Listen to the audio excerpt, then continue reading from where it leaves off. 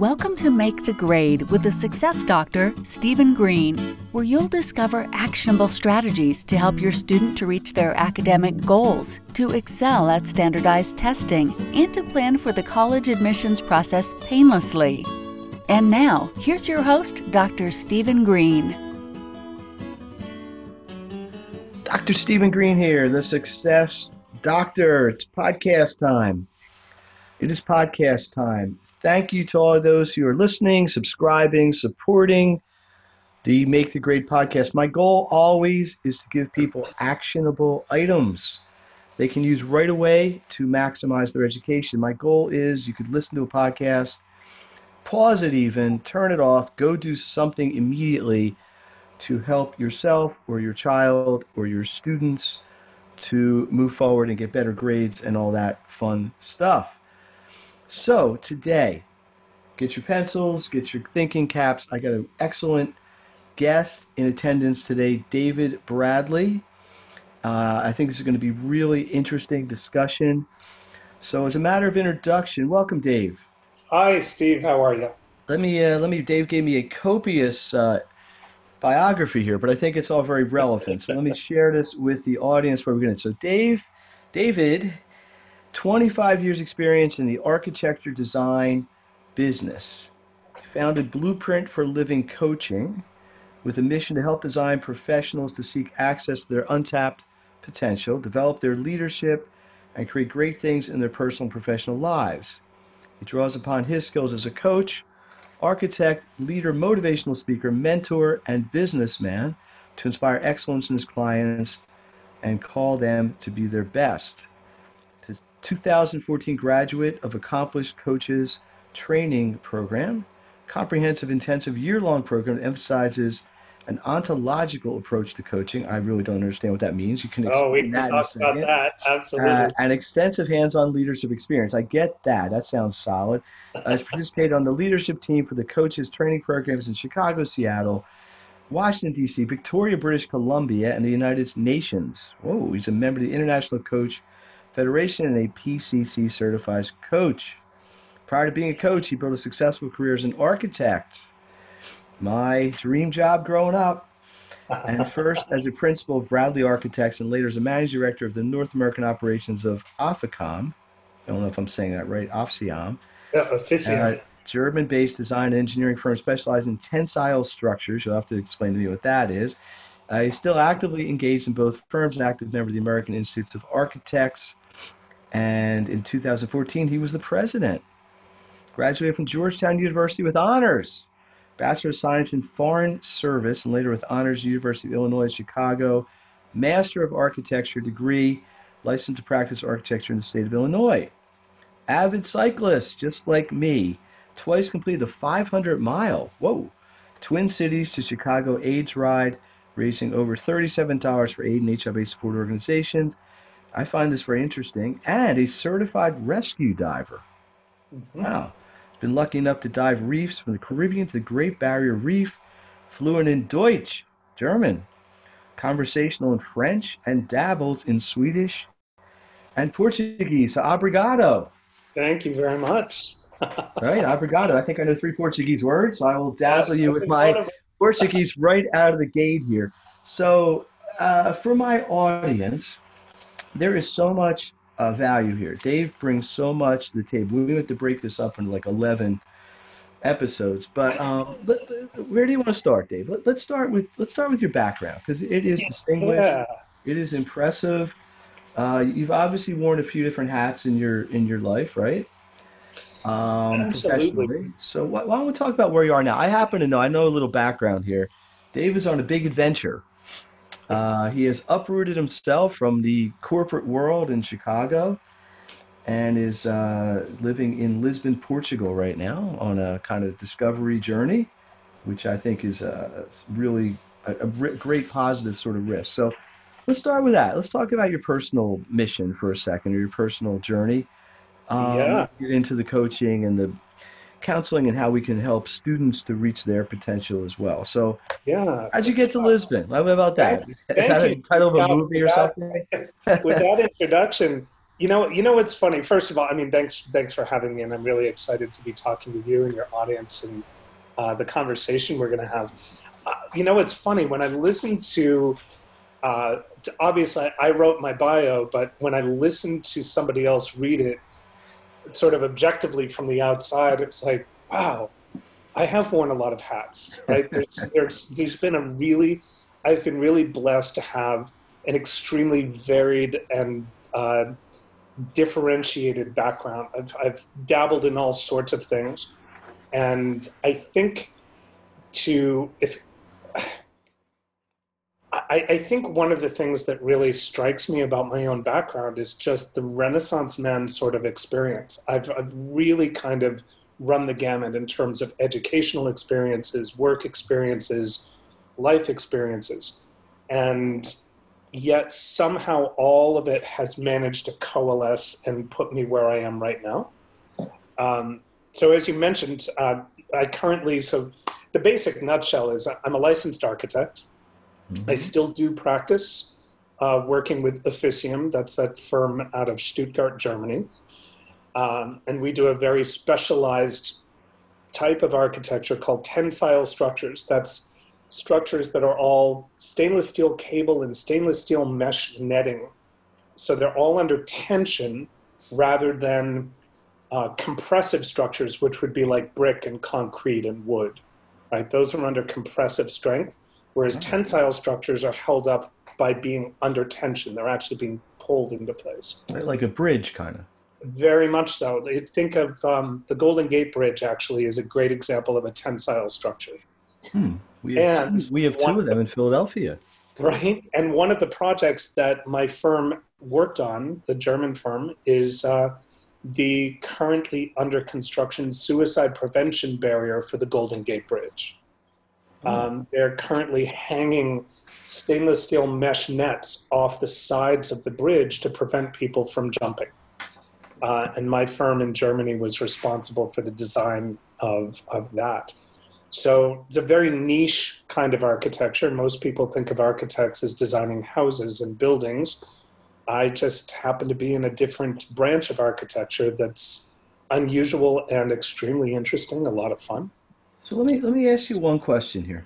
Yeah. The sort of Renaissance concept, right? Which is, I think, something everybody would like to be able to do, but sometimes the trappings of a house and a family and all that sort of thing, and this is something I think parents relate to more than students. But um, just to start, because some of my audience is students and parents with students, and I, when you were in high school or college or even graduate school, did you see any sort of linear connection from where you were then to where you are now, or was this just sort of like the boat going across the ocean, and the current took you where you were going to end up? Because obviously you needed the academic credentials to get to where you were. You can't just walk in an office and be an architect, of course, sure. right? Right. So there had to be some combination of a book track of courses, right? Or some sequential architecture one, architecture two, whatever, tensile strength, advanced tensile strength. Right. But then also you're driven by your own passion, if that's the word I can use. Yeah. And this is something I get with my students a lot. I'm sitting here with the 10th grader. Why do I need to learn geometry? When am I ever going to use it? Well, I only like history. Or why did I learn Spanish for? We speak English in the United States. Yeah. And I try to explain to them, and it's probably the same thing their parents would say is, A, you never know. B, sometimes learning for the sake of learning is important. Right. Um, but from a counseling standpoint, I mean, you're also a certified coach. Yeah. Who are you looking to work with? What's your ideal coachable person here? And Oh, wow. Well, let's see. Let me start with the first part of that, which okay. was, um, Yeah, or well, actually, let's do this. Let's sort of back about up one step. In your sure. mind, for my audience, let's define coaching. Let's make sure Okay. everybody's clear on what that is, because coaching, is a baseball coach, there's a Yeah. Yeah. tennis coach. So No, that's awesome. So in a addition professional to coach at your level is doing what? Yeah. So in addition to being an architect, I'm also certified and trained as a professional coach or an executive coach. And what that means is that I partner with people. In my case, I've chosen to work specifically with architects and other design professionals because those are kind of the people in my community. And I partner with them to have a conversation about where they are now, where they want to be, and what's in the way of them getting there powerfully and quickly. So it's coaching is a professional partnership. I kind of come in objectively to be able to point out behaviors, thought patterns, speech, things that people are doing that are getting in the way of moving themselves forward powerfully. So one example, just one example, uh, I was approached by a husband and wife, both architects who were working for an architecture firm, and they were being offered golden handcuffs. Basically, they were being offered a partnership in the firm, but in order to do it, they were going to have to be constrained and not really do the kind of work they wanted to do. And they approached me and said, hey, we actually want to open our own firm. And they hired me to, first of all, figure out how to extract themselves politically, diplomatically from their current situation, Hmm. and then how to lay the foundation for building their own firm. And over the course of 6 to 8 months, we worked together, and they now have their own architecture practice in Seattle that's actually really, really successful. So So that's one example of a client that this I've, is the classic conundrum of life, right? Security versus right, what's on the versus other, what's on the other side? pursuing, Unknown, right. And, excitement, sometimes, boring security. I'm saying that a little bit right. sarcastically, versus sort of the excitement of the unknown, but the But cliff how do you do sometimes it is with scary. integrity? How do you do it? So that's one example of the kind of client that I would work with as a coach. But what I think your listeners might be really interested in is the path. When you mentioned it being sort of a boat with a current, it's very much like that. Hmm. I did not go into college either wanting to be an architect or wanting to be a coach. I actually wanted to work internationally. And I sort of had it in my mind. I knew that I loved languages, I loved history and economics and politics. And Georgetown School of Foreign Service, their program was very multifaceted and really spoke to who I understood myself to be as a Renaissance man. Sort of, I loved a little bit of everything. And their program was this very, very well rounded liberal arts education with an international bent to it, right? Um, I explored all of that in school. I had economics, I had some business classes. I was required to pass a proficiency in a language, which I did in both French and German. Uh, I think, let's see, history classes, politics, international politics was my major, and I minored in German. And none of this was really targeted like somebody who says, I'm going to go be a doctor, or someone who enters school and says, I'm going to be an architect. I really was getting a well rounded education. And I think the thing that worked best for me was that in my undergraduate degree, I learned really basic foundational skills like critical thinking, Hmm. how to speak clearly and intentionally, how to write well and with clarity. I gained those skills, and I also gained a lot of general knowledge. And I think that sort of lay a really solid foundation. So I know that there's kind of a joke out there that if you're an English major, you're never going to be employed, right? It's kind of I the don't know if that's a ongoing, joke. it's kind of the joke. It's out there. Well, But is it fair to say? it's actually a context because as an English major, you're taught to think critically. You're taught these skills that are incredibly valuable in any any different Let me context. put this into a slightly different language. Sure. You have a very strong foundational education, what I'm going to call life skills, Yes. Yep. but sort of through the lens of learning them through book knowledge. Hmm. Critical thinking, I don't think anybody's going to say is not a valuable skill. And that I don't care if you're 10 years old, 12 years old, 50 years old, or 1,000 years old. Right. Um, in my sort of world, I use these terms synonymously: Hmm. coach, teacher, tutor, guide. There's probably other words we could throw in there, but because some people compartmentalize them. Like a coach is almost like an esoteric-ish sort of thing. Teacher sounds more accessible, Yeah, yeah, maybe because people have teachers their whole lives. Tutor is like almost has quasi negative connotation sometimes because you only right, need a tutor if you need help.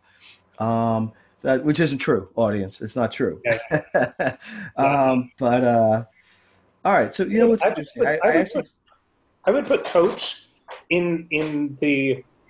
It's interesting where the definitions lie I'm because trying to uncompartmentalize them, teacher, but just from like yeah, people in different people from a different perspective, even though the four words I threw out there kind of have the same role, right, depending on where people are and what they're ready for, which as a coach I know you'll understand, they're going to look at these things differently. Like maybe you right, almost graduate from a teacher to a coach in a sense, because a coach might be a more specialized. One of the things you said I found very interesting was kind of like here's now, here's future, and you're trying to help people create a path to get there. They might already know what it is. They just don't, well, they might want to know what it is, but there are things in the way. hmm There's things that are preventing them from understanding it. There's inhibitions holding them back. There's negative, there's fears. Um, so this is something you're going to have to explain to me. Ontological versus yeah. facilitative, facultative. There's a couple ways you could pronounce that. Facilitated. That's a Um, great distinction. So let me get it. And I think your listeners will appreciate this. So ontology is the study of being, hmm. and BEING. there are two different types. It comes from the Greek, um, and there are two different types of coaching out there. One of them is facilitative coaching. Facilitative coaching is a lot like consulting. So a facilitative coach, um, here I'll give you the best example. Say that a client comes to me and they say, David, my finances are a mess, and I want to retire in 10 years. Okay. As a facilitative coach, which I've got training to do, we're going to take a look at their income, at their expenses. We're going to balance their checkbook. We're going to get them on a software like Quicken or QuickBooks. We're going to connect them with a financial advisor. We're going to put together a budget. We're going to set goals for them, right? And give them practices and things to do that are going to get them from point A to point Z. That's a facilitative approach. So And let's it's very, very the valid. layman's term. It's sort of structural. Yes, and it's very much like a consultant that you would hire to come in and fix something, So you right? give me a plan, I do the plan, and I get the results. Exactly. Okay. The difference is I'm also trained as an ontological coach, and what that means is we start asking other questions that are broader, like who are you being about your money? What's your relationship to money?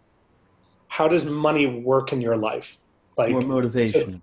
they're yes, but they're also it gets to the root of their relationship to money, power, um, all of it, finances, Hmm. that is at the root cause of why they are where they are, right? Can I do Why the breakdown in the finances? And interesting. once we can determine what their relationship to money is and shift that, then you actually get the results. But think about this, like somebody who wants to lose weight, for example, right? You can put, and we've all seen it before, and I've gone through it before. You get on a diet and you do all of this stuff and you lose the weight, but a lot of people gain the weight back. That's And the facultative part, the right? reason is because they haven't actually dealt with the ontology. They haven't dealt with their relationship to food and their body and their self-esteem. Let me give you an example I think would be very close to home with my caseload. Most of the people I work with, even if I'm starting with them at 8 or 10 years old, ultimately their goal is to go to college. I Right. do a lot, tutoring subjects, college prep. So really, there's the exact same thing. There's the facilitated part, which is here's how you do math, here's how you organize a notebook, and then there's the why, right? The easiest example for me would be SAT prep. Doing SAT prep is arduous. There's a good, I don't know what language that comes from. It must have Latin somewhere in it. It's annoying. It's not fun for kids. But their why is bigger. It allows them to overcome. Right. I want to go to college, so I'm willing to put the work in to do the structural things to get there. Mm-hmm. Sometimes That's people's part of minds are it. bigger. And the ontology part would be, who do you understand yourself to be as a learner? Do you walk around, for example, from a coaching perspective, what's your thought about learning? Are you walking around saying, I can't do math, right? Mindset. It's a mindset. If you've got that story, that context of math is hard, I can't do math, math is stupid or whatever, that's in the way. It doesn't matter how much you practice math if you don't shift your relationship to math and your relationship to who you are as an intelligent person. Hmm. It's going to be a heck of a lot harder for you to actually achieve the results that you want. You might get there, right? Facilitative coaches, and I'm not bashing facilitative coaching at all. There's value to it, but like I said, if you can put all the structures in the world in place, but if you don't shift somebody's core beliefs about who they are, Mm-hmm. it's going to be a heck of a lot harder to get the results, and the results may not stick. So think about it this way too. I took the SATs. I'm a really good test taker. I had something in my mind, I take tests well. I always have. I have friends who are they're in many cases, I think they're far more brilliant than I am, but they don't take tests well. And they have a story about it, but they're brilliant people.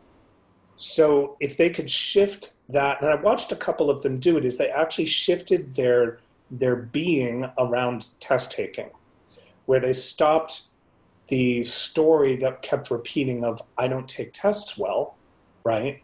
And they started learning how to become a person who takes tests well. So it's a And mindset shift for it's a sure. mindset thing, very, very much. Attitude. Now Attitude, that doesn't guarantee, you're going to get a 1600 on the SAT.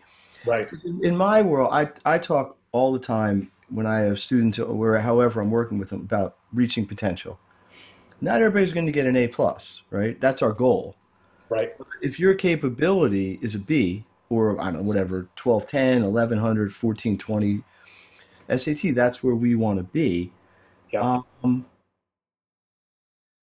so in the coaching situation, um, because I think what we do in this way is kind of similar. Whenever I start with a student or a family, there's an assessment point, right? Yeah. Yeah. Where are you now? Where do you What's want to be? going on? What are you good at? What are you struggling with?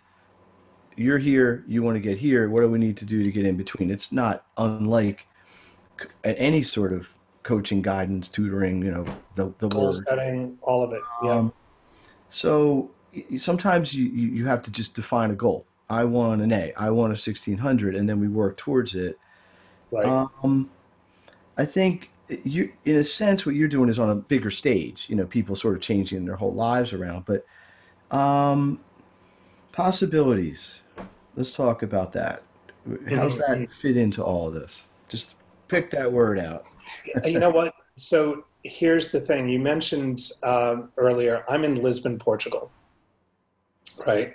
I decided about a year ago, after 26 years of living through Chicago winters, that I did not want to go through another winter in Chicago. I was just kind of done. And I thought, I don't have anything to prove. Right? Um, I decided I wasn't going to be in Chicago for the winter. And I didn't know what it was going to look like. But I told my coach, because I work with a coach, I told my coach, I said, I will not be in Chicago this next winter. I'm just done. Right. And I created the possibility of traveling outside the country. I didn't know how it was going to work. I didn't know how I was going to pay for it. I didn't know where I was going to go.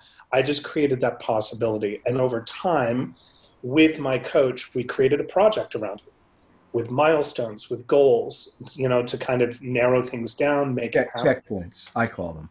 Yeah, absolutely. And I moved here January 7th, and I've been here now for about 3 months. But I know you got a Now, big adventure on the horizon, which we can and get. I've got a huge adventure coming up. But part of this was, and I have to say, is you have to create the possibility and learn how to say yes in the face of all of the reasons that come up in front of you that tell you no. Well, are you nuts? You got a good job. You got a house. What are you Right. doing? Your life Immediately, the problem is we create possibility, and we can get really present to some terrific possibility. Like, I'm going to go to X college, or I'm going to go into this industry or this field. And that possibility gets distinguished. It gets extinguished like that. It's very, very fleeting.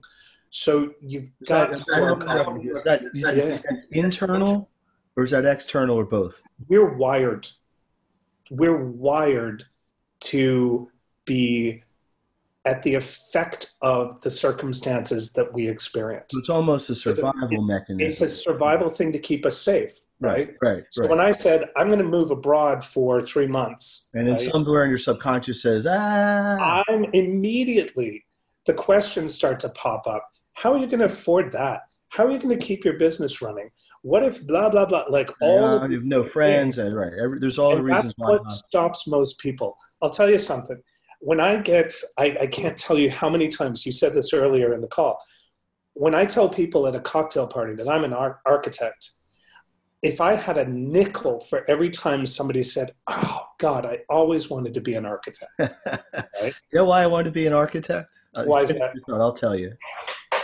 No, well, I'll tell you why in a second, but finish your yeah. And so what happens is, and you know what the reason is that they give? I couldn't deal with the math. I couldn't deal with the math. Oh, so they couldn't do the math to become an architect. They couldn't do the math, or they thought the math was too hard, or they didn't like math, or whatever else, right? So what I find fascinating about that conversation is there's a possibility somebody who in their education saw something that inspired them. They were like, God, I would love to be an architect. And they had great reasons for it. They wanted to impact society. They wanted to design things. They wanted to be creative, right? And they let math get in the way of their dreams, right? And I it's a hear this four-letter word. Frequently. It is a four-letter word, right? Some people, but that math is a context. Math is hard, is a story. It's just a story. But we let stories like that squash our possibility constantly. So if somebody out there wants to be a doctor and they have some story, or maybe their family members have a story about why you can't be a doctor, they'll start to believe it. We believe these stories because we think they're real. Math is not hard. It's just not. We have a story that math is hard, and we gather as much experience as possible to prove ourselves right. See, I got that problem wrong. Math is hard. I can't do math. There's the really insidious one. Girls can't do math. Well, that's a bunch of BS, right? But how many women has that prevented from becoming mathematicians or going into the sciences, right? These are dangerous contexts in some respects because this could be extended to anything, right? I mean, you're talking specifically about math. I'm talking about math, but I mean, it's same with language. Listen, I'm learning Portuguese right now because I'm living in Lisbon. And I can tell you all the reasons why Portuguese might be difficult, but it's also a heck of a lot of fun. And I just keep pushing and challenging myself. So I think when you talk about possibility, we do this everywhere as we have dreams, we have aspirations of things that we want, and we are wired, unfortunately, to immediately put obstacles in our own way and back away from our dreams. So let me ask you a question. And just as a digression, you know why I wanted to be an architect? Because yes, my favorite show growing up, and this will date me, was the Brady Bunch. Yes, of course. I think Mike Brady did more for the architectural world, absolutely, than I.E. Pei, or I'm probably saying his name wrong, or Michelangelo. Well, and here's a dirty little secret, actually. Do you have to know math to become an architect? I don't know. Yes, you do. Probably some Okay. So trigonometry or geometry. I had to have a college level course in calculus. Okay. Okay. So, and for some people, they're like, oh, calculus, that's way too steep a curve. It's fine. I took a calculus class. I happened to like calculus because to me it was a puzzle. It A wasn't lot of hard. logic. It was like solving a puzzle. But here's the dirty little secret. You don't need math to be an architect. Once you're there. Yeah, well, Once you're there in school, I used math so infrequently. I needed it for my structures classes. hmm Honestly, you need more geometry than you need anything else because you interesting. have to understand how materials and shapes work, right? But to this day, I haven't used calculus in 25 years. So it's a really interesting fallacy for most people. Yes, you need math to get in to get into school, to be accepted, to start architecture. By and large, once you're there, And you that's just true with so many things. Let me tell you what comes up a lot in my world. And this is true with younger children and older one, is the gap of time. The gap of time. See, later in life, it's easier to pivot, right? If I'm 43, I don't know, whatever, and I'm just unhappy, I can pick up and go somewhere. If I'm 15 and I'm in ninth grade, I pretty much have 3 or 4 years. I'm going to be in high school. You don't have a ton of that ability in your life. Obviously, at that age, kids are becoming more independent, at least intellectually. It's really more of a parent child relationship at that point. But um, that that that is something that I see a lot. Is that idea of, well, I want to do this, but it's going to be 4, 5, 6 years out, or the inability to connect when you do the work. This is one of the big challenges I have with prepping kids for the SAT. If you think about it, we're prepping for SAT roughly through junior year, right. something. Yeah. Well, by the time you take the test, let's just say it's in May of junior year. Right now it's March. But then you're not even going to apply to college till August or September, October. You're not going to hear from them until December or so. You're not going to go for a whole another 8 months. So there's whatever the polar opposite of instant gratification is. Yeah. It's very, very, very super prolonged gratification. Yeah. And in our society, our world, our whatever, that doesn't always fly. Um, the, what when you were talking about the whole possibility piece, what popped in my head was the whole field of dreams idea, right? You build Build it, it. Um, you create it, you manifest the thought, manifests the action. Um, the so let me ask you this. Um, I think by all standards, most people would consider you successful in your career. yeah. Like you could have stayed in Chicago, punched the clock, so to speak. Maybe been mostly happy, had some frustrations of things. You always wanted to go to Paris, or whatever.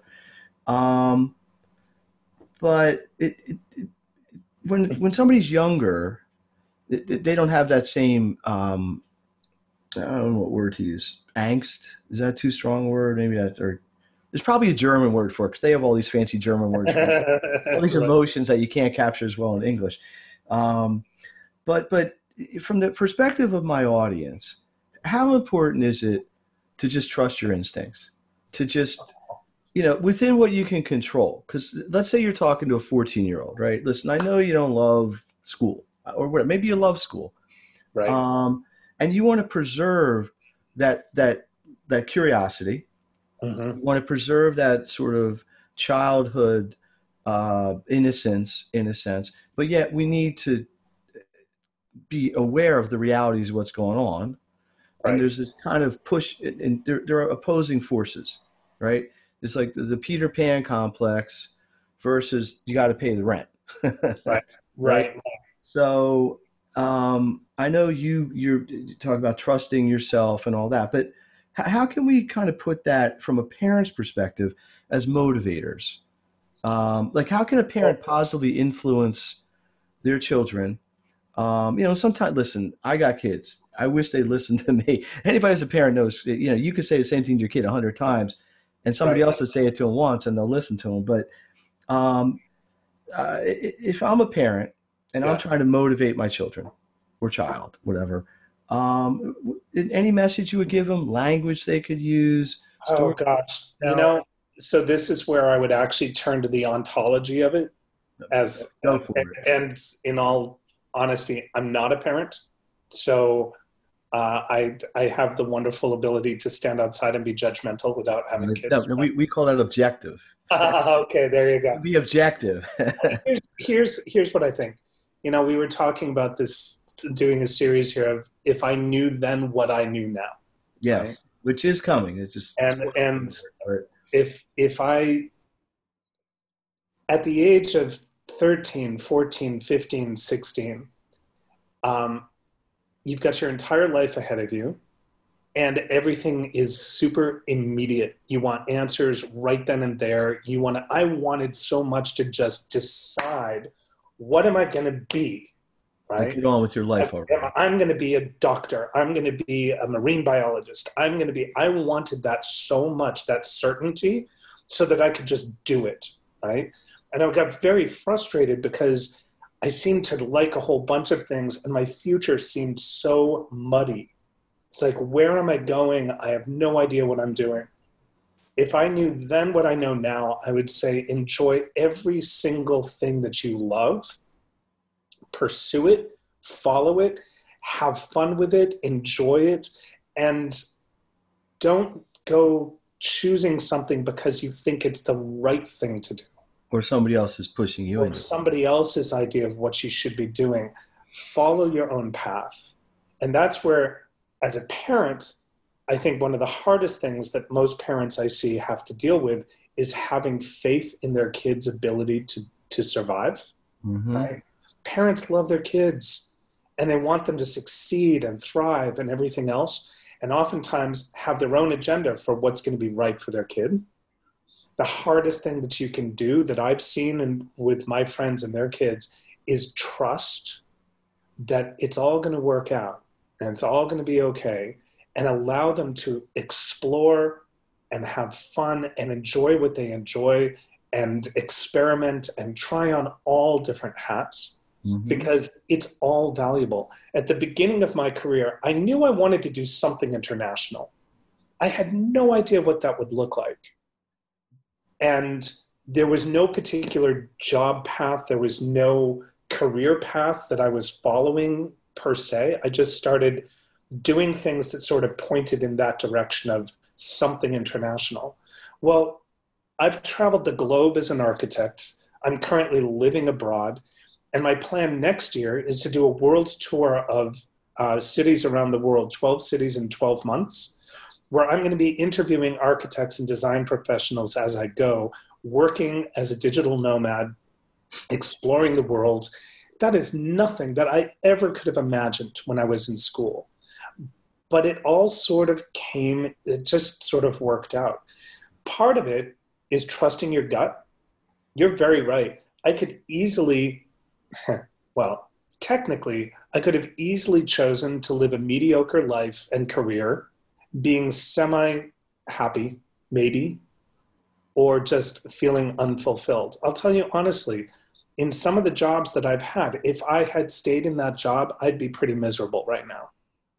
And part of my work as a coach is to work with people to get them unmiserable because they've spent their whole life doing what they thought they should be doing rather than actually following their heart. Let me ask you this, David. Do you think you would have been unhappy because you obviously have a kind of a wanderlust, right? Sure. You have this innate curiosity about the world. You had this vision since you were little of wanting to do it, and you're very fortunate to be able to manifest it now, right? Sure. There are some people where they're perfectly happy with this. They used to call it company man, you know. Absolutely. You know, and there's nobody's saying that's good or bad. This is not. There's no. This was my own personal choice, and right, exactly. Everybody has their path. If but you got to follow your heart. let me ask you this. So let's, if you want to expand, because I know a little bit about your 12 and 12 idea. Yeah, yeah. Let me ask you this, because what I'm finding very interesting here is A, how you got from A to B to C to D to now. But where do you see yourself in, let's say, 5 years? Or do you even know? Do you even want Oh, to wow. project? Yeah, you know what's funny is That's a what I'm common finding question over I'll ask a time. 13 or 15-year-old, and I Yeah, don't. yeah, yeah. What I'm finding over time, Steve, is I think as I progress through these various stages of my career, I'm becoming more and more attuned to and certain of what my skills are, what my purpose is, what I'm doing this all for, and what I want to create. And so uh, I went from very muddy in high school, like, oh, I want to do something international, to now I actually have a vision for my career as I move forward. But it's taken years of sort of trying out different things and taking some leaps of faith. And now I would say in the next 5 to 10 years, uh, I definitely see growing my coaching practice with architects and actually becoming the go-to guy amongst the architecture community for coaching. I see creating an international community of coaches. I'm sorry, international community of architects, all of whom are committed to impacting the environment, society, culture. Um, I see myself giving motivational speeches, traveling the globe, interviewing other architects, exchanging ideas, creating an environment where the nobility of architects actually gets expressed. I think I love the industry of architecture because architects are some of the most creative people I know. They have a real mission for having an impact in the world. They have a vision for how things could be, which is just brilliant. And in many cases, they're the people wearing the white hat. They kind of come in with this broad-based knowledge of how the world works, how materials come together, what spaces should look like, and how they should function. Hmm. And I don't know an architect who went into the profession wanting to be a millionaire. Hmm. It's a really tough profession, to be honest. It's very demanding. It's not for everyone, but it's also an incredibly satisfying one too when you walk into a space that you designed and you see how it's impacted the environment and the society around you. I want I'm going to be 5 years from now celebrating those people because I think they're heroes of our society. Hmm. Hey, listen, I no doubt you're going to get there.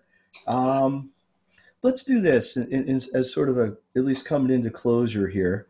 Sure. Um, is any, I know I asked this sort of another way before, but my hope for this conversation was to learn more about you, but also to give a very different perspective to my audience.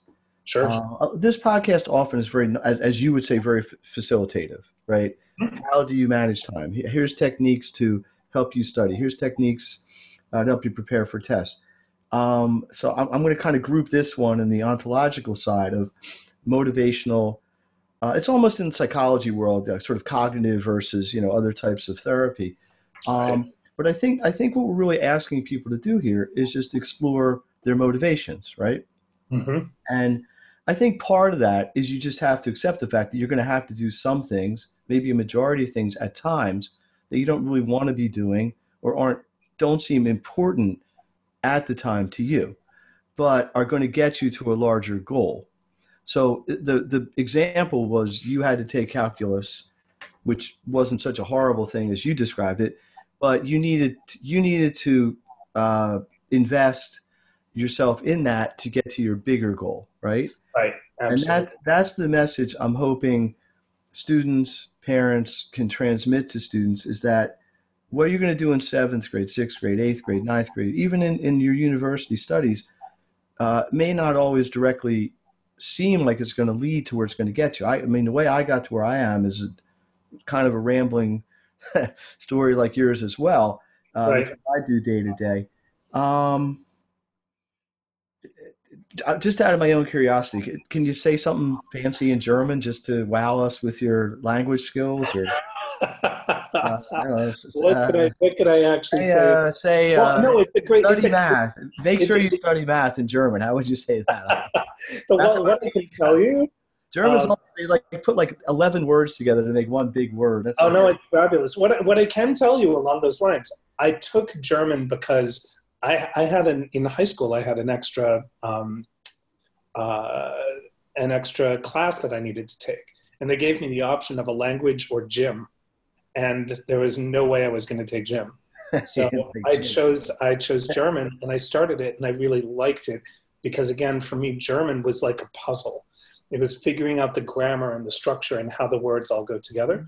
I didn't know where that was ever going to take me or whether I would ever use it. Now, see, would you have gotten the job with this German firm if you didn't know German? Well, it's funny. I did get the job without knowing German, but when I showed up in Stuttgart and I walked into the office, I was able to say, "Wir können alle hier sprechen Deutsch," right? We can all, and I actually said that wrong. "Wir können alle hier Deutsch sprechen, weil Deutsch ist ihre Sprache und ich bin Amerikaner, ich möchte lernen," right?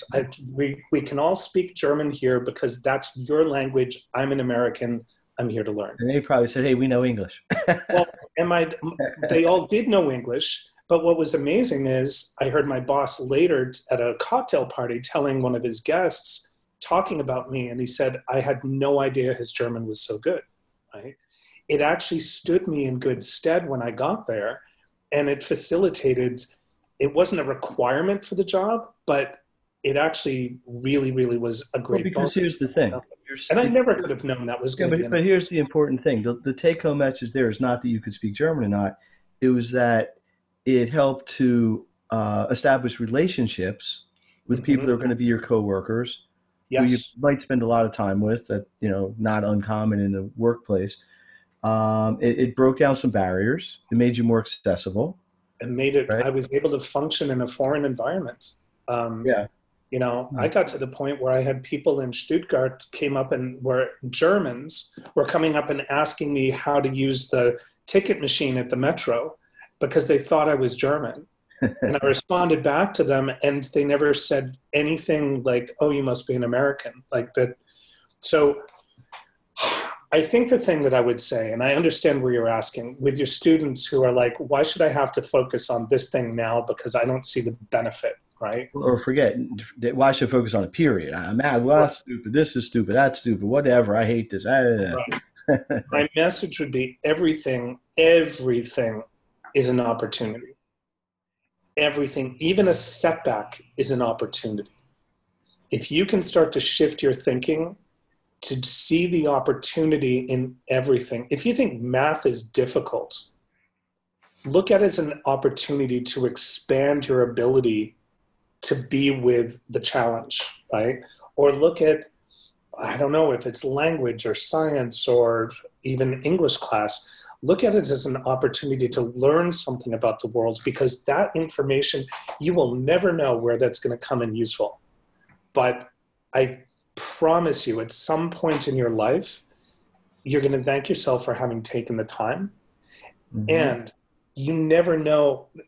I have a friend recently who contacted me. He's an architect, but he hadn't taken his licensing exams. And here's the deal. You can work in an architecture firm, but you cannot call yourself an architect until you've become licensed. And becoming licensed is not easy. It's like a bar exam for a lawyer. It's like a bar exam. It costs money. It takes a lot of time. There are 7 different exams you have to take. Oh. It's very intensive, right? And this one friend I was talking to, he didn't have his license, and he said, I could just continue working for this firm, and I don't know that I actually need it. And I really got on his case about it. I said, because how many opportunities are you shutting down? Right. because you're not taking You this may into, not even know because nobody you would don't consider it. know Right. what opportunities could be available to you if you apply yourself and you take on this challenge. Well, he finally went and he got his exam, and because of it, eventually was able to go out and create his own business. He started getting side jobs. He started getting hired to design things that he couldn't have done. He couldn't have done it otherwise. Mm-hmm. You don't know what opportunities you're shutting down by not taking on opportunities that That's show. tremendous advice. Yeah. In fact, I may make that the title of this podcast. There you go. Everything is an opportunity. There's another T-shirt for us, right? It's all about possibility. And so the two things I would actually say to ask people to walk away with, three things. All right, First of all, here we go. Number one. if you're a parent of a kid who's in school right now, who's searching, I would say trust them, love them, and support them in whatever they show interest in, and really teach them to say yes to anything that shows up that interests them, and really foster that. So many possibilities are killed off by people who tell their kids no. No, you can't do that. No, you're never going to make a living doing that. No, that's not the right thing for you to do.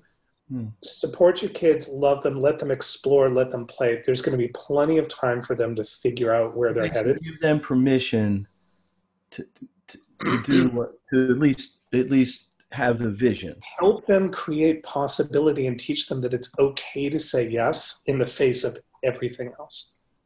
Number two, and now I'm going to start forgetting what my 3 points were. All right.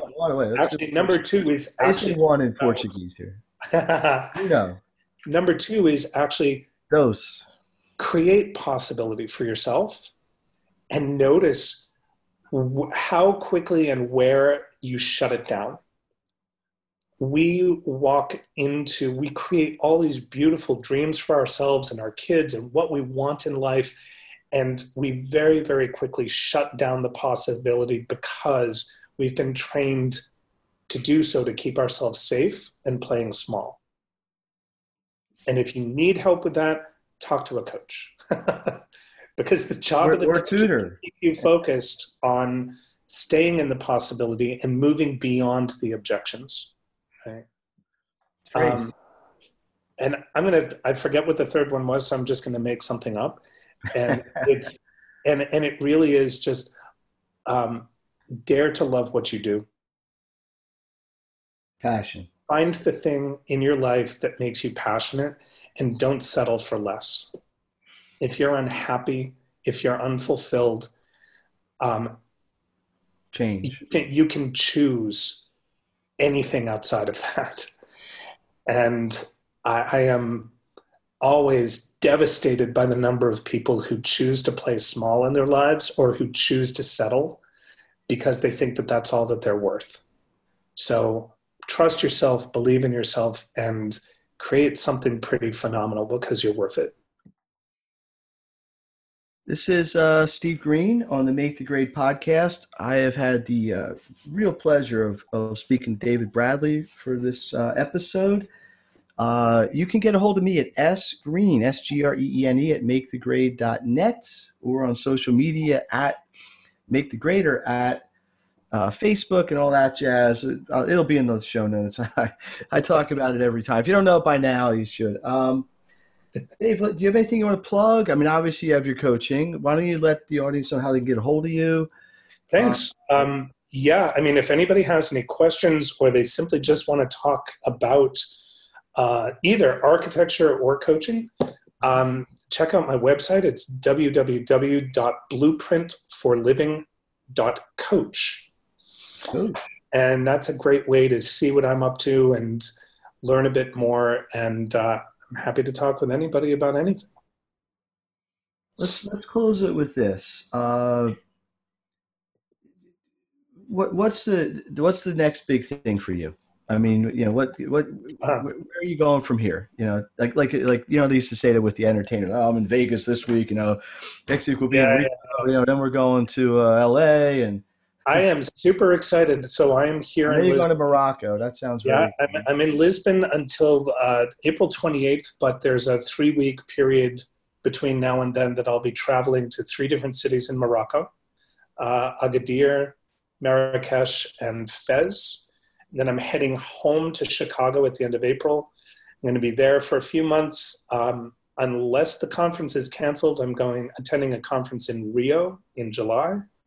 It's an International Union of Architects conference. Now, April is not winter, right? April is not winter. Okay, I just want to make clear. I get that clear here. And then next end of November, I set off with a program called Remote Year. I'll be joining 25 to 40 colleagues from all over the world. We're traveling to 12 cities across the globe, 1 city per month, living and working. And we'll be hitting Hanoi, Vietnam, Chiang Mai, Thailand, Kyoto, Japan, Kuala Lumpur, Malaysia, Santiago, Chile, Lima, Peru, Medellin, Colombia, Mexico City, Mexico, Split, Croatia, Lisbon, Portugal, Valencia, Spain, and then finally ending up in Cape Town, South Africa. So it's going to be a year of international travel and architecture and coaching. And offline, Kyoto is one of my favorite cities in the world. I was fortunate to spend some extended time there. I'm so excited to go. I can give you all kinds. I'll tell you the best ramen in Japan. Where to go? Excellent. It's fabulous. I still miss it. All right, so let's wrap this up. Again, David, thank you. Obrigado. Danke, Sharon.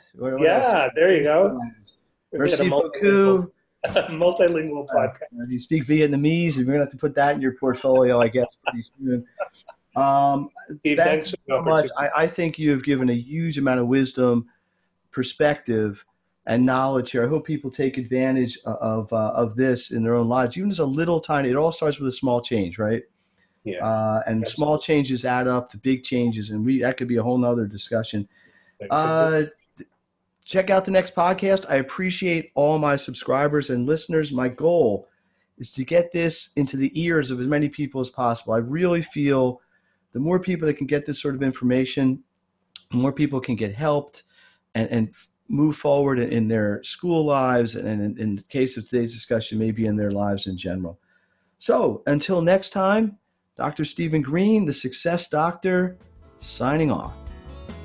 You've been listening to Make the Grade with the Success Doctor, Stephen Green. If you enjoyed this episode, be sure to subscribe.